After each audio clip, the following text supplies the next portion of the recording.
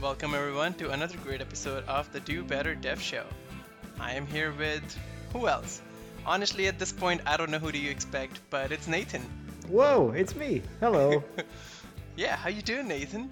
I'm doing pretty good, man. I'm doing pretty good. Recording episode 42. So, some might say, the most important episode. Some might. We are here to answer everything about the universe in one word. What is that word, Mm, Nathan? get.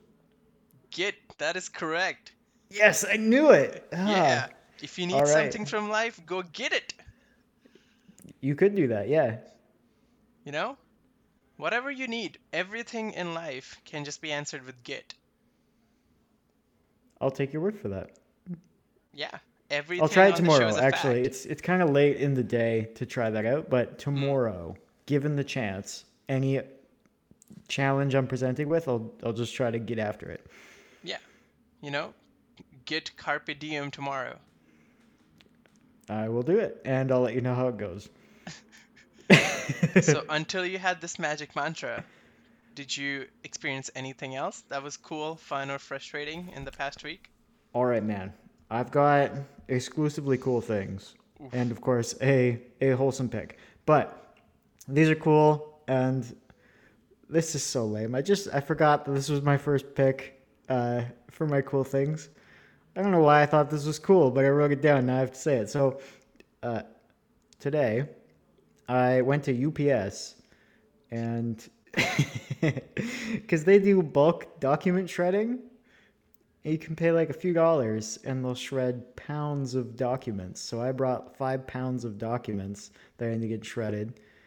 And I just showed up. And this was fun too because I walk in and online it had said they do document shredding. And so I was like, well, I don't know that for sure. I'll show up and maybe online was fake news. So I approached the counter, and I asked him like, hey, do you do document shredding here? And the lady's very nice. She's like, yep, you can just put your stuff on the scale. So I did that. She weighed it, paid. Turn around. There's a 4 foot by 4 foot poster that's like safe, secure document shredding. I was like, this is I can't believe I missed this. It's the whole point of this. And then as I'm approaching the door when I'm leaving, there's just signs everywhere that just says document shredding, secure document. I'm like, you would think that's the main purpose of the building as opposed to shipping packages. So I felt a bit dumb afterwards, but the lady was very nice and it was a good experience because I didn't have to then pass, like I said, pounds and pounds of documents through a shredder that I would find somewhere because I don't have one. So I Mm. have to acquire a shredder and then do that. But yeah, I was cleaning up a bunch of old tax documents and stuff I'd kept around, and I'd gotten the original packet of it from my mom before I'd moved, like years ago, and so some of it went all the way back to 2006. I went, this is not stuff I need. Let's shred this. So I did. And that was very cool because I didn't have to do it. I just pay somebody a few bucks and now it's done. Uh, Unsurprisingly, I can't believe that's the cool thing. You know, when you were talking about it, I thought the cool thing was that you got to shred a bunch of stuff, which is really fun. But you were no. like, nah, I just paid somebody, Yeah, yeah. uh, and they That's shredded why I'm embarrassed. But also legitimately, I did think it was cool that this is a service. All right. Because I was trying to find document shredding online, and it was all for corporations where they're like, "We'll send a truck, Mm. and you can load it up, or you can have it done some other way." And I was like, I don't have like filing cabinets worth of stuff. I'm not a company. I just need to go somewhere with a little bag of paper and ask them to shred it. And it turns out UPS does that. So there's your first bit of value on episode 42. You can go to UPS. You too can go to UPS and get something shredded. It's not just for fancy folks like me. But unsurprisingly, second cool thing, Rocket League Wow. Did got an was up not expecting that. Wow. got an update this morning, and the part that was not cool was that it was over 2 gigabytes, and I had to wait for that to download. Well, I didn't get to play in the morning. I was like, this is a bummer. But that prompted me to actually enable background updates for my games on my console, so now that won't be a problem going forward. But anyway, the update was for free play, which is like just a training area where you're not in a match, you're just in on the field with a ball and you just drive around. And I don't know if it's a mod or something, but PC players have had the option for a long time to press a button and then the ball will just sit on top of their car, like respawn essentially on top of their car, or do various other things. And that was the update, but I didn't know the update was coming. And one of the buttons that you can press causes the ball to just shoot towards the net. It's called defend the ball or defend the net. And I had that bound to the default is bound to the left bumper. And so for me, left bumper is power slide, which you do constantly. And so I log into free play where the ball has never before moved. And I'm driving towards the ball and then it just flies over my head. And I was like, what just happened? This is super glitchy. What is going on? And then I'm driving towards the ball again later, and I go to hit it, and it just takes off behind me. And then I spin around to chase it, and it takes off towards the net and just goes in. And I was like, what magic is this? Is there like a phantom player that is somehow in this arena? No, that wouldn't make sense, because clearly if I don't move, the ball doesn't move. And then I eventually figured it out that there was these automatic commands and they'd just been bound to a command that I already use. So I was like, aha, I will fix that. And it's great. Super fun. Had a good time with it once I figured out that it wasn't sorcery or glitches. It was just the way it's supposed to be done. And then the other cool thing is the new Rocket League season starts in 9 days. So I'm pretty excited. The wholesome thing, though, yeah, building on last week's mention of something to do with Tim mentioning. Oh, Tim mentioning as Judas in Jesus Christ Superstar was one of the interesting things. Your reaction every time I say Jesus Christ Superstar. He's in the wholesome pick for this week because he wrote all the music for a musical called Matilda. And he's written music for other musicals as well. But Matilda is super wholesome, and actually one of our mutual friends was in a version of Matilda, which I got tickets to because she was nice and gave me a ticket. So I got to go see it, and it was very good. But the original cast recording is on Spotify, so you can see it there. And also there are a bunch of videos of Tim performing various songs from it. It's the definite wholesome pick. If you want something less wholesome but probably better songs, the musical he made for Groundhog Day, just listening to the soundtrack, which is also on Spotify, is very easy. I just put it on in the background sometimes. It's just feel good music. Again, you have to be a musical nerd like me to like it as much as I do, but it's pretty good, so I'm a fan. And that's it. What about you? Damn. Nothing is cool Nothing as that can that. stand up to document shredding? Uh, I unfortunately not. From personal life perspective, cool thing that happened was a really close friend of mine got married. So I got to wear a suit in like since the pandemic started. Really, generally I only wear suits like once a year on some holiday party, but last year my Christmas holiday party from my work was they sent us a bunch of booze and food at home, and we consumed it. So did not suit up for that.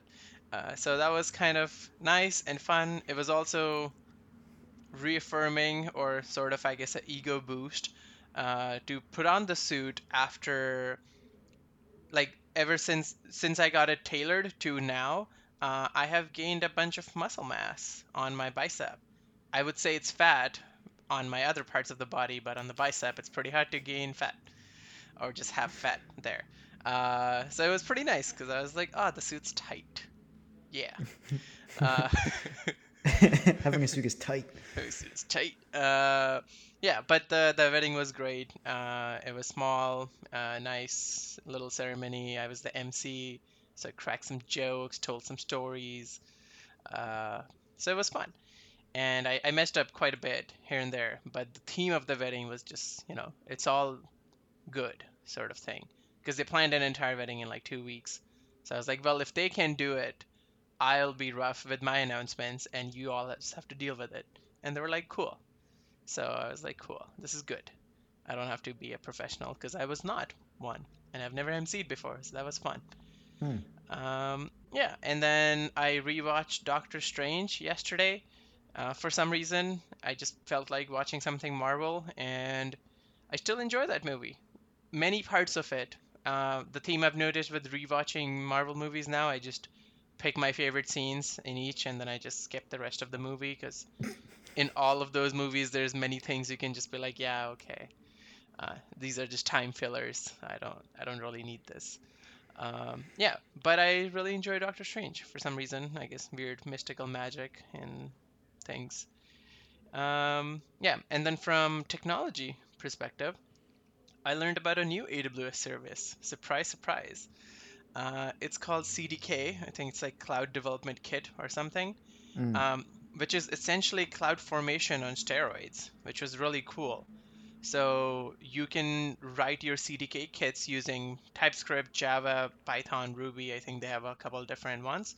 And you basically then you're saying what resources you want created, and then that will generate CloudFormation templates in the background for you to execute on.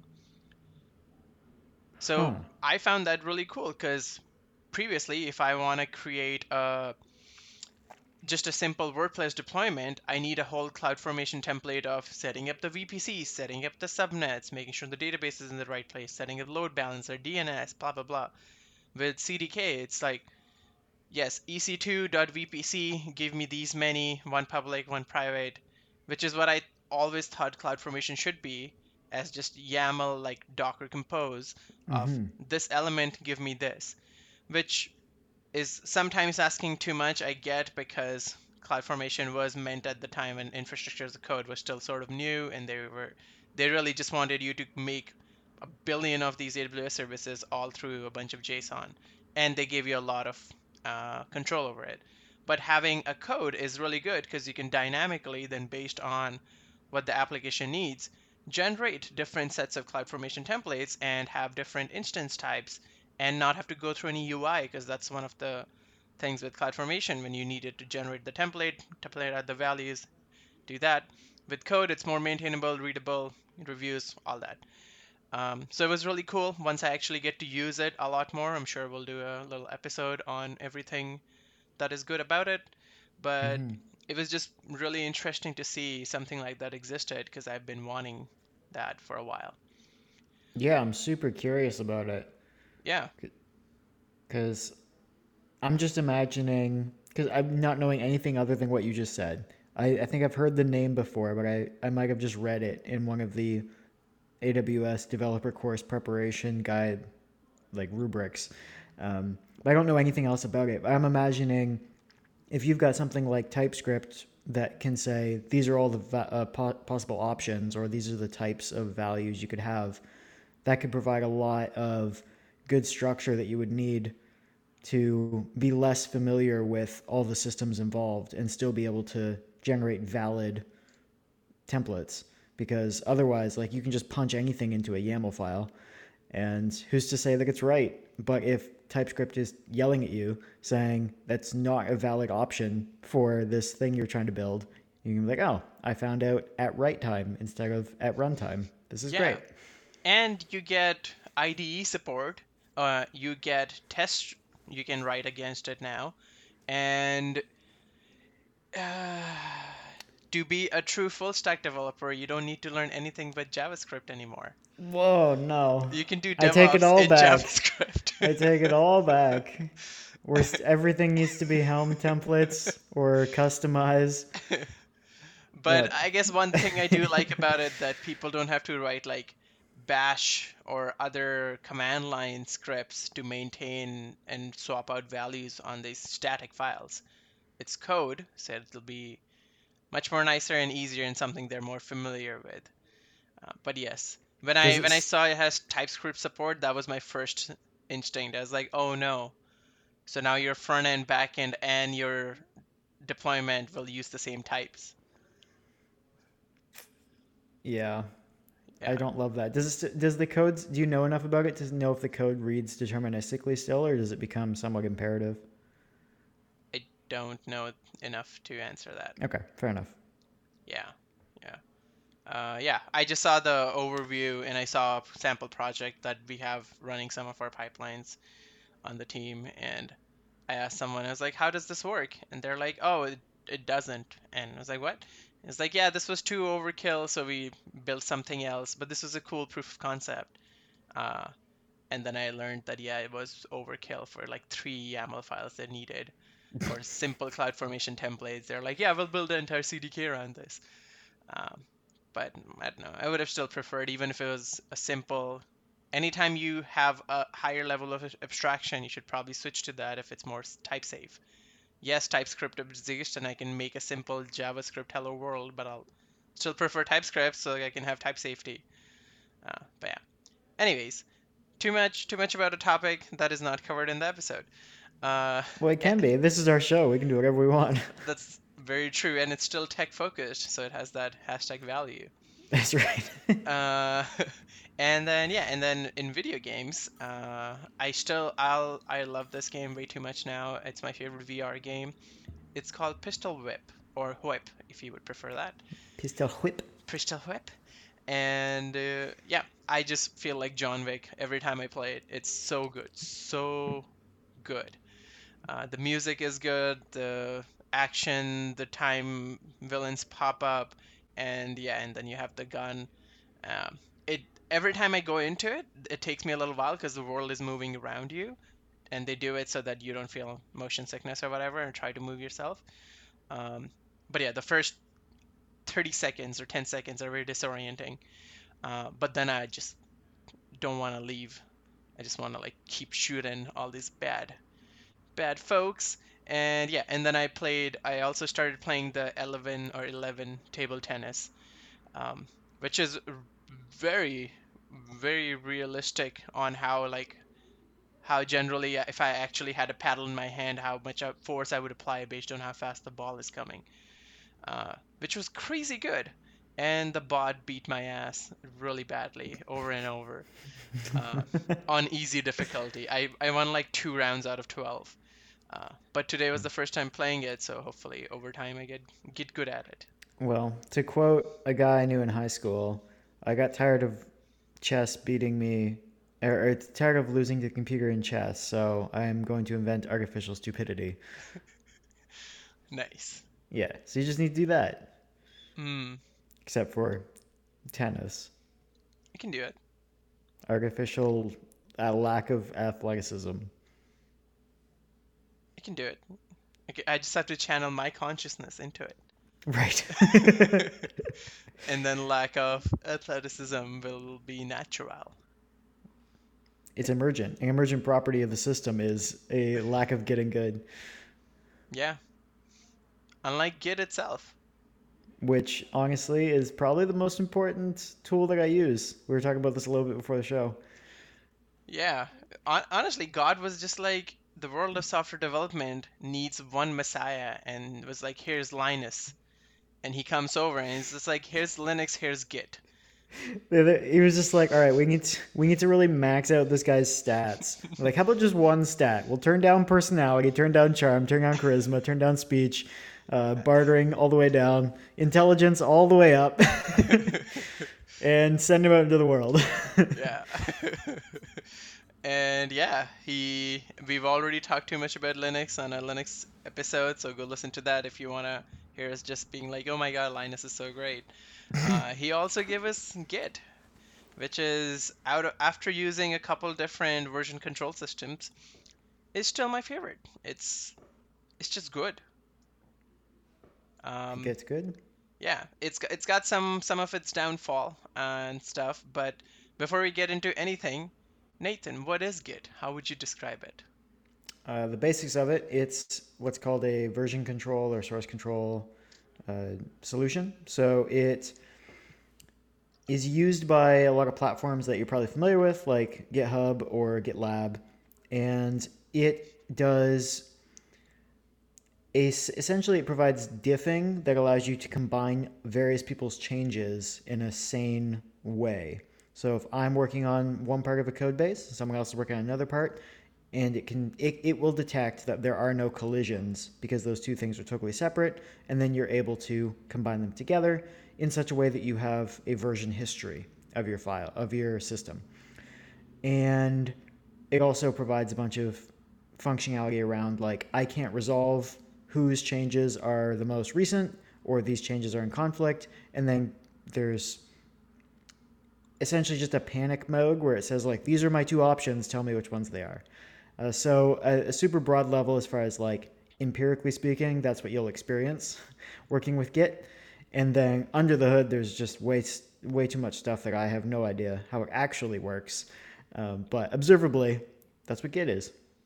Yeah, I mean, why do I even need it? Why can't I just duplicate my directories and then Sure. just, you know? So yeah, so I suppose the problem it solves would be if you and I were working on a project and we didn't have something like version control, then what I might do is upload my version of the code and it's running and all is well. And then you want to make a change, but at the same time, I'm also making a change. And then if you upload like all of your code and it's in conflict with my code, and then I upload my code and it removes your code because it doesn't contain your code, it's hard to know how to combine all those things, how to keep track of who is using what. And quite frankly, this was never a problem I had to address because Git was just a thing by the time I was working with other people. So I didn't really have to worry about it. It was matured, built into something like GitHub, and that's pretty much what I've used. But I've heard stories, heard legends of people just like FTPing files up, and somebody else has to FTP up other files, and they have to say like, I'm the one using development right now. Don't override all my changes with your changes, that sort of thing. So it allows people to work together and collaborate on code with fewer issues. Yeah, fewer issues in the app and between them. Because honestly, if somebody overwrote my code while I was working on it, I'd not be a happy patron. No, I Yeah. imagine you wouldn't be. One of the biggest things that I always like to point out every time I'm talking about Git or to somebody who doesn't know much about Git, Right. Every day uh, when you talk about Git. of course, Yeah. Every uh, morning. Git and GitHub are not the same thing. Just Hmm. want to make sure that that's very clear. They're not even the same company. They have nothing really to do with each other in terms of business model, and their applications. Very different applications between the two softwares. And one is a software, one is a company. And yeah, GitHub has its own whole suite of softwares. But the best analogy I read on the internet was the difference between Git and GitHub is the difference between porn and Pornhub. One, Same. Yeah. yeah, it's I get essentially it. Yeah. it just it just makes sense. One is the software, other is a place where all that software goes, Hmm. and many copies and many variations of it exists. But yeah, so and Git is not the only one. Version control as a concept is gets used by many different softwares. We just tend to talk about Git more, and the world adopts it more because it's really quick, easily manageable with CLI. The visualization and GitHub actually popularized it quite a lot more than other version controls had the chance because everybody's choice of open source ends up being GitHub, and then you have Git for that. There's also SVN that I've used. Did not like it. You have to use the Explorer view and the folder on it, and it essentially feels like you're just creating different copies of your code. And instead of having some sort of delta between the changes, you have duplicated copies of folders. And then when you're merging the folders, SVN figures out where the differences are. Oh. Yeah, it's not fun, not even a little bit fun. Uh, and then like diffing between the two is also like sometimes a nightmare. Um, yeah, not a fan. There's also something called CVS, which luckily I've never had to use. Online, it also looks like it's not very preferred, but whatever. There's also Mercurial, which is very famous. I don't know the use case. The only big use cases I've seen is you use SVN because your company's been using SVN before Git was invented. You use Git because you are good at whatever you do and you don't hate life. And you use Perforce, which is also very famous, and it's really good at handling large files in your version control. So Git, if the history gets too long, or even once you accidentally committed a really big file and it made it to your remote server, even if you delete it, unless you go find that individual commit and remove it, all your Git clones, anytime you try to fetch the repository, will be extremely slow. And just don't do it. You know, if you're doing it, get help. And like And don't in commit your node modules, folks. Yes. Oh, oof. Yes. Yeah, don't do that because that'll make everybody sad involved in every process of that life cycle. But yeah, Perforce generally I've seen used by big gaming companies or media companies where they need the diff between large binary blob files, and it's really fast 'cause it has some sort of parallelization and how it chunks the files differently. So for large files, Perforce is excellent. Cool. Yeah, yeah. Do you wanna get into some things you can do with Git? Sure.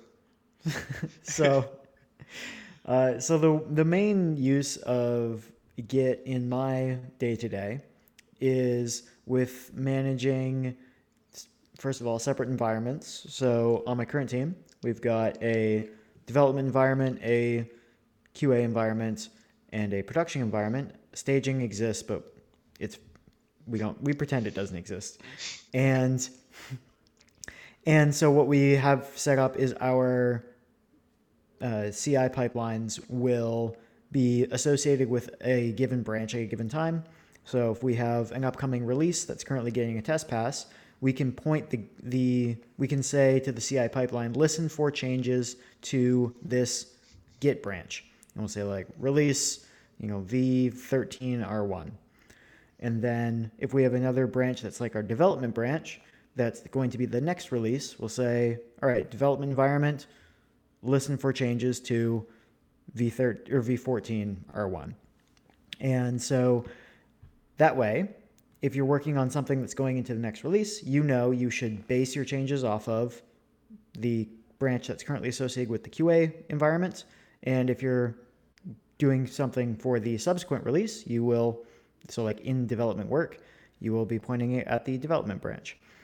And that I don't know how you would get into a Git-based podcast without knowing these sorts of basics, but there are things called branches. Maybe that's why they're here to learn, Nathan. Sure, yeah. Teach them. Okay, so there are a bunch of approaches to developing and managing your Git, but the basic is that you'll always have a trunk branch, and so everything's going to eventually wind up back in the trunk branch, and that'll be called master or main, depending on what year you're in and when the branch was, or the repo was originally created. And the point is, I'm just going to call that trunk for simplicity. And so you will cut a new branch off of that. And all a branch is, it's kind of like a ledger of all the changes that have ever happened. And so every time that there is a set of changes that you want to commit, you create a commit. And that groups all the changes together, creates a hash out of it. And that the latest commit on the branch is referred to as the head. And so when you cut a branch, you'll create a new path alongside the trunk with your own series of commits. And then when you want to combine your changes back in with the trunk, you need to reconcile any conflicts that have been built up. Hopefully there are none, and then gets merged back in. And there are obviously a bunch of different approaches to doing that. Simply speaking, though, you can just think of it as you've got two streams. There's like a primary stream, you have your own little separate stream, you make some changes, and eventually they join back up, and now everything is all in one path again. And so what I just described was having a few different active branches for different purposes, and it just allows us to group work. But The basics of that is say that I picked up a ticket and it was associated with release A. And I say, all right, I will check out that release, which means get the current head of that branch and pull it onto my machine for development work. And so I check out that release branch onto my machine. I can then cut a new branch of my own for that feature or ticket I'm going to work on. Name it whatever convention makes sense for your team. Do my changes, and then I will create a pull request that points at that original release branch that I cut off of. And so the key there is that I'm cutting off of a branch and targeting that branch again as my merge target. I'm not cutting off of one branch and then merging into a different one, because then I'm pulling all of the diff, all the changes that have happened since that new release or that new branch was cut, as well as all my changes, because it's all one big path at that point. And so anyway, merge back in, I'll have a PR open, and that's essentially saying, it's in GitHub speak, that is a pull request, and it's just saying, hello everybody, I would like to combine my changes with what's currently in this branch. And most teams will probably have some sort of required approval, so you need somebody else to look at your changes, and it'll just be the difference between what was on the release branch in this case and what was on my branch. And so it'll have a bunch of files, all the changes that I made. GitHub has a really nice diffing UI, but you can also see this sort of thing in the terminal. So you can just do like git diff, and it'll show all the diff that you've made since the last commit. And you can diff to branches, which I do a lot. So if I've, say, merged in the latest version of the branch that I branched off of, I'll just do a quick check locally and just be like git diff, and then in this case like release A or whatever. And it'll show me, all right, this is what Git sees as the difference between the current state of my branch and the current state of the release branch.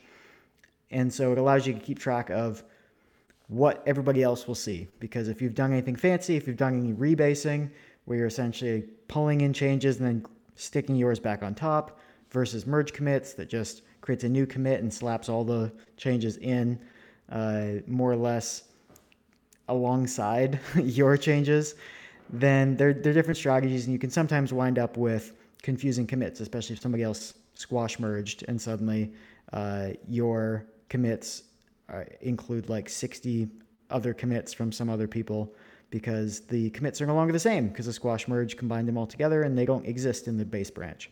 So there's a lot of things that can happen. So just keeping an eye on the diff is useful. But honestly, it's a pretty simple flow for the most part. I use like 5 different Git tools consistently, or like commands consistently, and then the rest of it is those one-offs where I'm like, oh crap, I have to git cherry pick this one commit because we put it in the wrong branch. And it's just easier to do that rather than rewrite it. That sort of thing. What about you? I've never had to use git cherry pick, and I'm very grateful for it. I understand the concept. I read about it. I was ready for it in case something bad happens. Yeah. And I it was just never the release manager for a year, so I had to do some git cherry picking.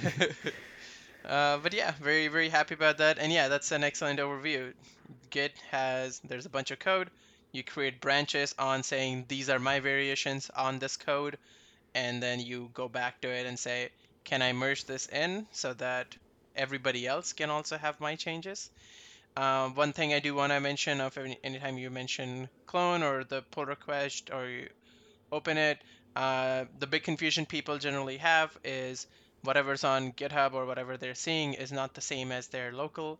So the big distinction there is the Git on your computer and the Git on the remote is different. They will have different things in them based on how much in sync they are. The rule of thumb is whatever's on the server should be the source of truth, and then whatever's on changes you've done on your machine, make sure they make it to the remote in a proper way. Don't just git push origin main, because people would not be very happy about it. You probably don't even have access. Hopefully whoever your DevOps guy was set that up. Uh, but yeah, opening up proper pull requests against them, and then every time your changes make it to the remote, make sure you sync up locally. Yeah, I have this like workflow of 4 commands that how I run every single time I do git. It'll be like git branch and follow the main line. or whatever my target release branch is, uh, do whatever I'm doing, git add, git commit, git pull origin rebase so I can get any changes anybody else has made. I always rebase, and then git push to my branch every single time. These four commands in succession. No other problems in there, um, unless there's a merge conflict, and then I have to figure out what has changed if somebody else changed it.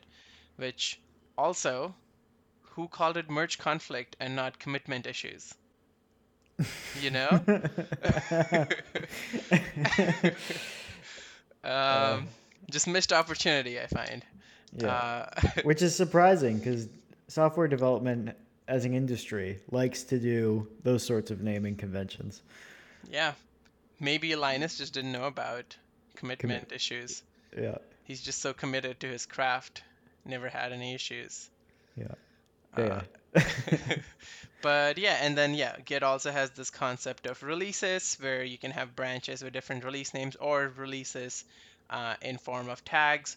Tags are slightly different than branches because tags can live freely wherever they want, however they want, based on whatever branch you create them on. So tags are tied to commits, and so whatever commit wherever it exists in your entire tree, tag will just refer to it and be like, okay, this is my boy, this is my nickname that have been given to this commit, and this is where I forever stay. Yeah, tags are sick. Oh, so good, right? Instead of having a different branch for each release or something, you know, you just create the tag, delete the branch, get it over with. This is the commit. If anybody wants something else, it's a new release, it's a new tag. Yeah, my DevOps guy, he protected the release branches, so I can't destroy them.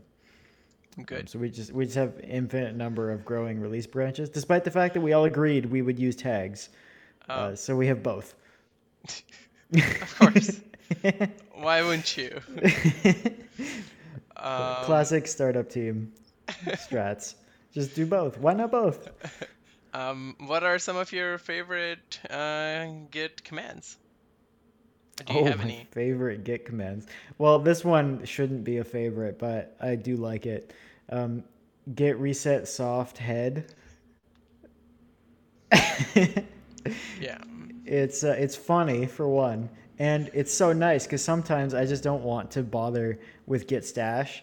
Um, if I actually just have something that's very much work in progress, I'll just do git commit dash m work in progress, slam it into a work in progress commit on that branch, so I can fully move over, work on something else for a while. If I know that I just need to abandon that for a couple days, and then when I get back to it, I can just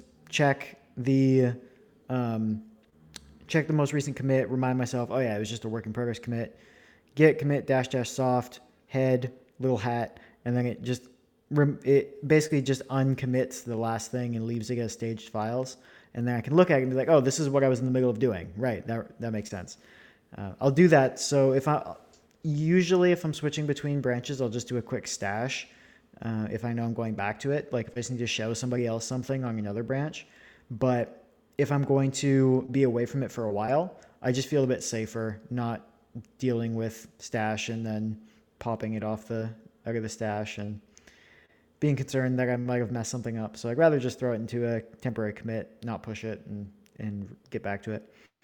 Uh, Another Yeah, thing that's that actually like really smart because I abuse stash quite a bit. But if you are committing, realistically, you could also just push it to a branch that you have on the remote in case your computer gets wiped the next day.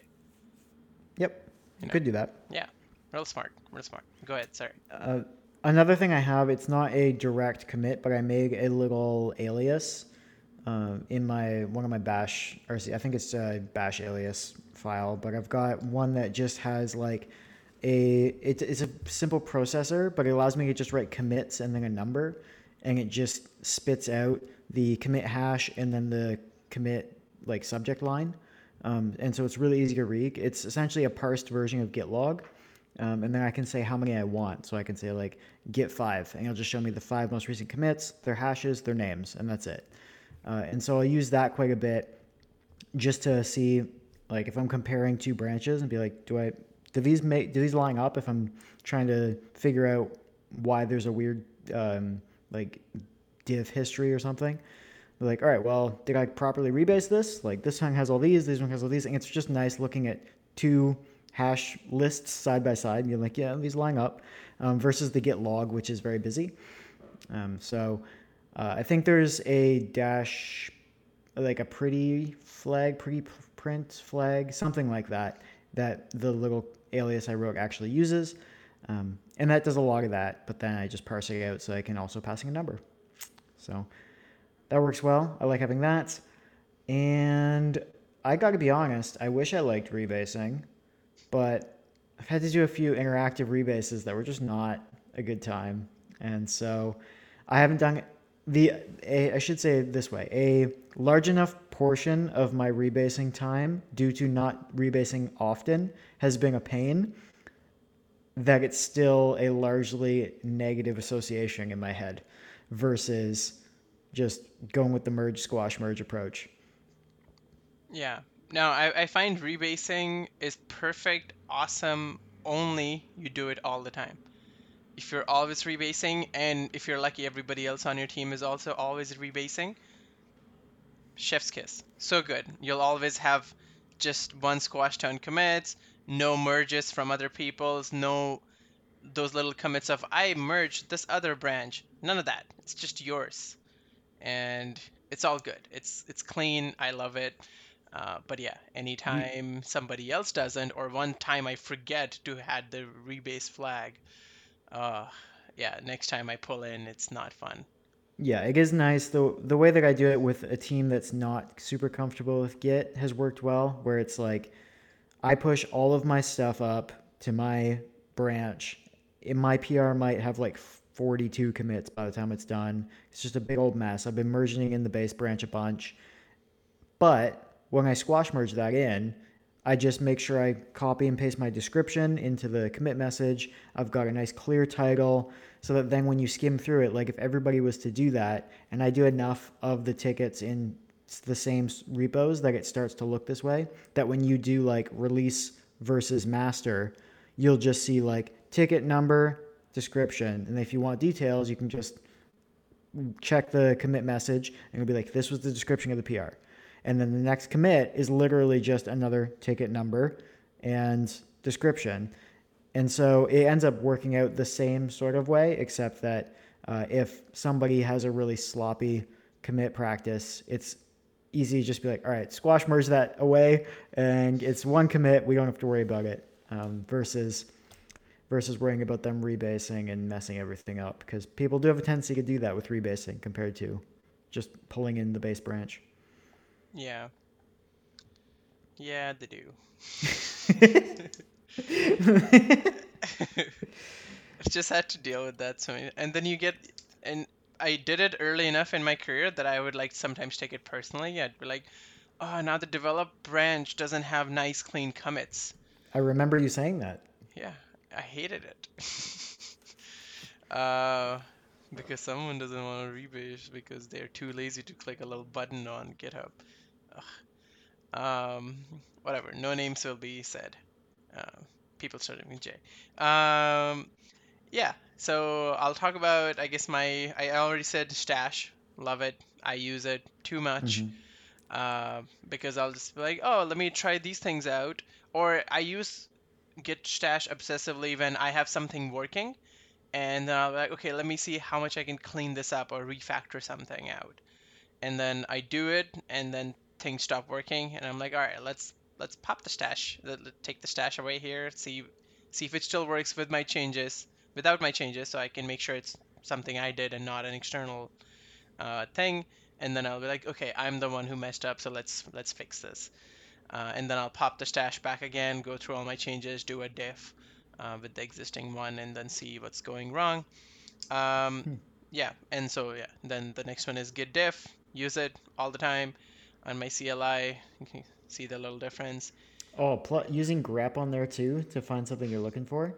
Do a If you haven't done this before, folks, I've commented about this before, where I leave like fix me and to do comments everywhere as I'm working. git diff, pipe it to a grep with your to do or your fix me. You're like, oh, I missed these. Or console log if you're someone who console logs stuff or print stuff. You can just find those before you push them up, and then your teammates don't have to make fun of you for being like, hey, you missed this. Or Yeah, you console logged out that. What a guy. yeah.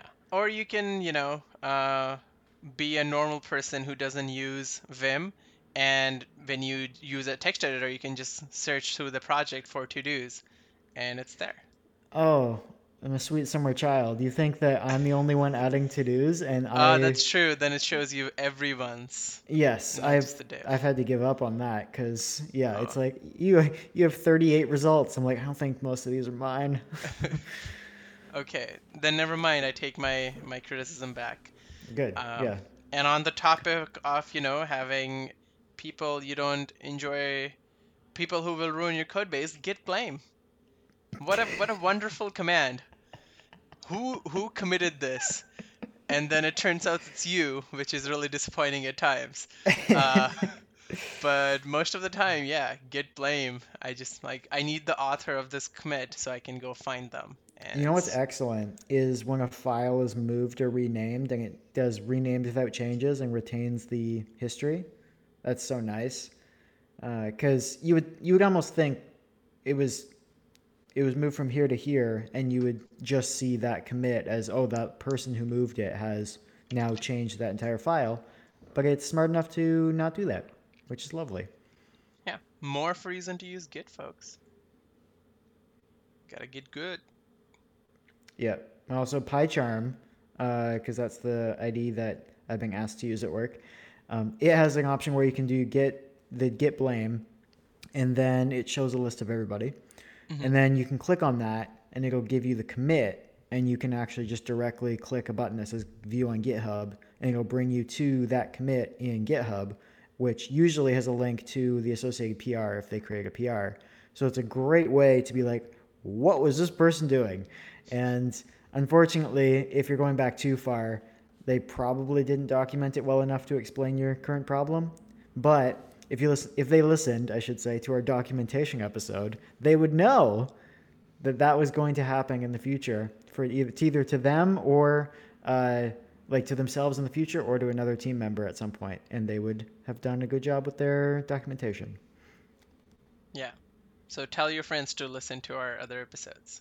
Do it, yeah, Do better. And get everybody else to do better as well. that's right. Uh, So you got what? Stash, diff, and blame. and blame. Yeah. My three favorite commands that I use out of normal Git usage. Mm.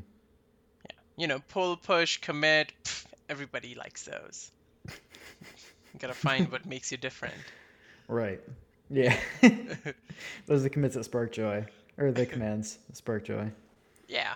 But yeah, I'm trying to think of anything else. I guess this should have been like mentioned early on, and it probably doesn't matter much. But one of the great things Git does really well is maintaining atomicity. So it has a really good way of knowing when you do the commit to a certain branch, it makes sure your changes are there and everybody else sees those as the way they are. So if two people are trying to push to the main at the same time, if there are different problems, it'll make sure only one of them sort of goes through and the other one gets blocked. It won't try to just merge them in at the same time and freak out, which is really handy because if you work at a startup and everybody's just git push dash u origin main every time they make a change for some reason, because you're all chilling in the basement, uh, then that could be bad. And Git ensures it protects you against that, where it'll be like, oh no, what change came literally half a second ago, that did something that you shouldn't be doing now, or your branch is not up to date with the trunk. Make sure you pull in the changes before you do anything nonsensical. Yeah. I had something come up that rarely comes up the other day where a successful flawless merge actually introduced a runtime exception. And so uh, I had introduced a new feature flag in this one release branch, And then I was working on the work to remove that feature flag as like the cleanup. So essentially, we had this feature called bulk editing for bulk editing users, and I wanted to refactor a bunch of it. So I introduced this new flag that split the logic and said like, all right, if the flag's on, do this, otherwise do the existing behavior. And then I wanted to, while my mind was still fresh with all of it, go in there and just remove the old behavior in a separate commit or a separate PR, open that up, have a branch for it, and that way once that gets merged once that gets out and deployed and turned on, we're happy with it, it's easy to just be like, all right, next, the subsequent release, we'll just clean that all up right away. But what happened was, this was part of why I did it as well, was I wanted to see if I had missed anything in migrating from the old behavior to the new. And so when I removed all the old behavior, I had a test that was passing, but that I hadn't rewritten that test to have both the flag on and flag off because it was an existing test. So I'd written my new tests to make sure, all right, with the flag on, does all this stuff work? But there was this one like niche test I hadn't rewritten. And so I had to add an if statement to one of the old blocks, but it also meant adding a new commit to the release branch that used the flag. And so when I ended up merging that in, I hadn't touched that in the branch that deleted it, that deleted the flag completely. So it just smoothly merged in, like I hadn't touched that line before. So it smoothly merged in. Now there's a new reference to this flag that the whole purpose of this PR was to remove it. And so this branch existed to remove the flag, but since that had happened, a commit to the trunk branch had introduced a new use of that flag. And so, yeah, it just smoothly merged in. And then I go to run it through Jenkins, and Jenkins is like, unknown variable, what is this?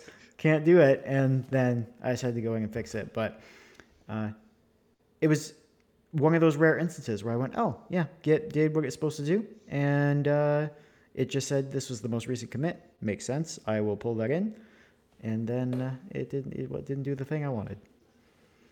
So the future is Git also parsing through your application and business logic and just be like, I don't know if this code change makes sense. Yeah. Yeah. Yeah. Hey, if it could do that, I wouldn't need to have my job anymore. I mean, is it any important right now? Do you do much work anyways? Well, I mean, it's very important. I do important work.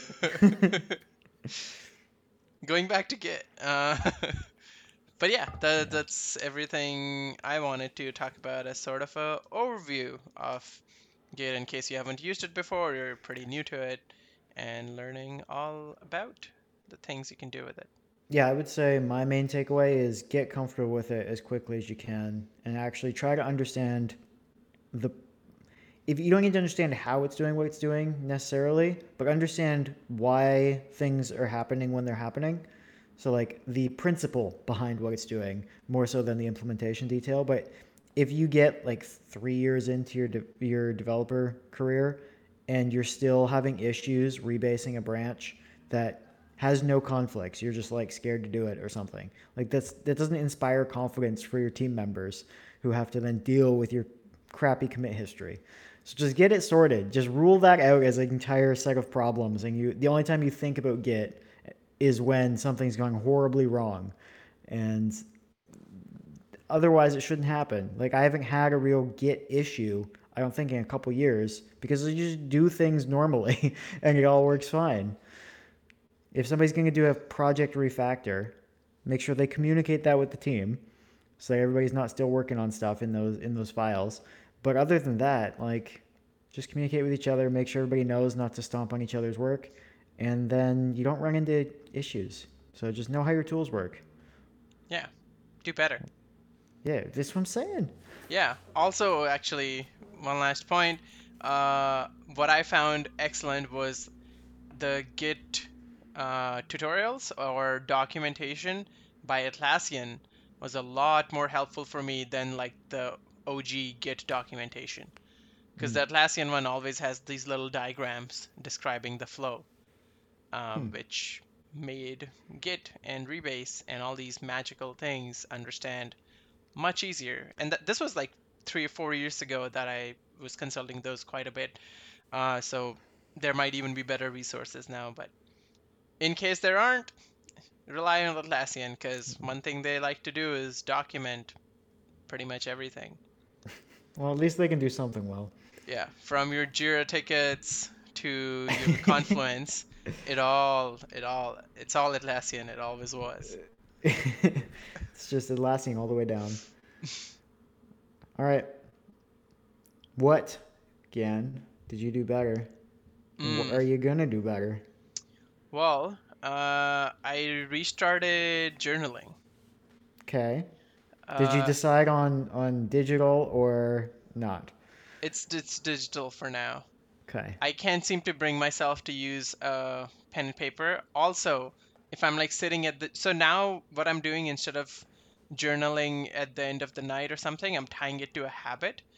So I'm just gonna do it when I do stretches at the gym because every time I Hmm. do a stretch, I take a little, whatever 10-second break before I do my next one. And I've heard habits are more likely to be successful habits if you tie them to another already established successful habit. Uh, so now that my stretching routine is pretty fixed and it happens before every workout, somehow my injuries are way less. Surprise, surprise, who knew that would happen? Uh, I have now tied journaling to it, and so I don't have to carry my notebook, pen and paper, or have the gym bro, read my personal thoughts. Um, and so yes, I use my app on the phone. I like it. And another thing I'm doing with it is instead of just journaling in the day or at night, anytime there's a little thought or anything, I'm like, yeah, I should note that. I'll just note that right away. And instead of reflecting at the end of the night, I like to keep my mind empty so I can sleep well and stuff. I'll reflect on the day before while I'm stretching. So then when I'm making notes, it's for the day before. And then I'll start something for the day off of any random thoughts I want to have. Or like the note is generally yesterday was like this. These are the things that happened. Today I want to focus on this, and then the note ends. And then usually I don't have much during the day. And then yeah, next day then I'm like, all right, did I sort of do what I was wanted to do? No, yes, how did I feel? All that nonsense. So yeah, it's been pretty good so far. I don't know if I can officially even call it a habit. It's only been like 4 days, I think, since I started doing it. But I hope it continues because for some reason it does make my brain feel a little lighter because stuff has come out of it and onto some other place. Yeah, crazy, crazy how human minds work. Um, Nothing else that I've started doing better.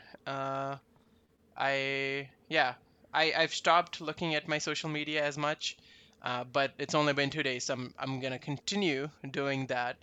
Not spend as much time on Insta or whatever. And when I wake up the first thing in the morning, I used to take my phone with me into the bathroom. I'm trying to not do that anymore. So it is it is kind of an addiction. I'm just like sitting there being like, could really use my phone right now. I could respond to all these texts and everything. And I'm like, but you could also enjoy 5 minutes of peace first thing in the morning. I'm like, that's true. I could do that. So yeah, that's been kind of nice, and yeah, nothing crazy. I'm keeping it light until I actually can start doing things that I would feel more productive about. But right now, the aim is just on building good habits. Yeah. Sounds good. How about you? Well, I on the weekend purged some more stuff from my apartment, which I always enjoy. So I don't even know if that counts as doing better, but it's a thing I enjoy doing, and I always feel good afterwards. So as everyone heard, I shredded a bunch of documents, and that was great. Super cool. Would recommend. And yeah, got rid of some more clothes. I found out that a place like a block over from me accepts batteries for disposal. So that was great, very convenient. So I got rid of some batteries I just had sitting around like I didn't know what to do with. Wrapped up a bunch of interview stuff. So that's been nice because I did something like 20 interviews in a month. I think it was I had more like multiple calls a day, multiple days. It was too much, exhausting. So anyway, I do have some ongoing thoughts about the potential benefit of just interviewing more frequently, because I think it helps highlight things that you don't have clarity of thought over, that sort of thing. But I need a break to reflect on how I feel about interviewing. I said I was going to play some more 1v1 in Rocket League, and I did that.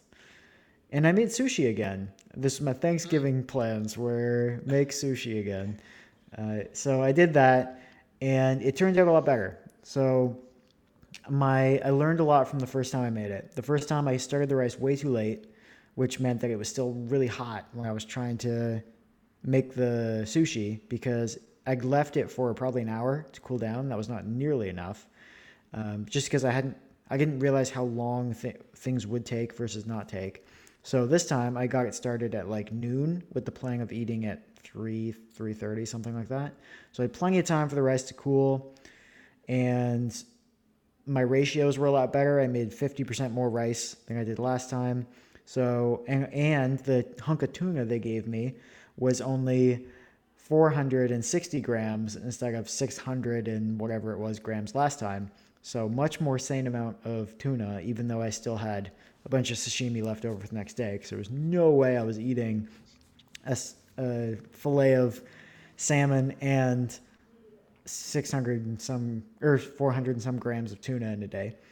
But ended up with some much better looking sushi. The rice ratio is still a problem. I don't know how to get thin enough, but I'm working on it. And it was fun. The only thing I have for Do Better for this episode is that I'm going to be spending a couple of weeks with my family pretty soon. And so my Do Better is going to be just like trying to, be a good son and a good brother and all that, which is a big commitment. Because I live on the other side of the country, so I don't really have to worry about all those things. It's just like, I call them from time to time, text. It's easy, but I actually have to see them, be around people, and that's a lot more of a commitment. So I'm like, that's about all I'm going to commit to at this point. Again, not saying exactly when I'll be there, but it's coming up, and so gonna have to do that. So that's the only thing I got. Yeah. Yeah, one of my favorite all-time like spiritual quotes is some like really enlightened whatever person was just like, whenever you feel like you've spiritually realized, spend 1 week with your family, or like help a friend move. Either or those things, and you'll very quickly realize you're not as in control of your emotions and spirituality as you thought you were. I'm that weird guy that actually just like asks if people need help moving, but the family one I can relate to. I'm gonna Yeah. need to decompress after family, the break from the break, as people like to say. Yes. Yeah. Well, I hope it's good. Thank you. I hope so too. But yeah, that's all we have for Git. Tell your friends, tell your friends to tell their friends. Of course, since you don't hear about Git, you're really cool and you probably have a lot of friends. So, friends help friends get good. That's what I say, always. Yeah, you say almost constantly. Bye. Big.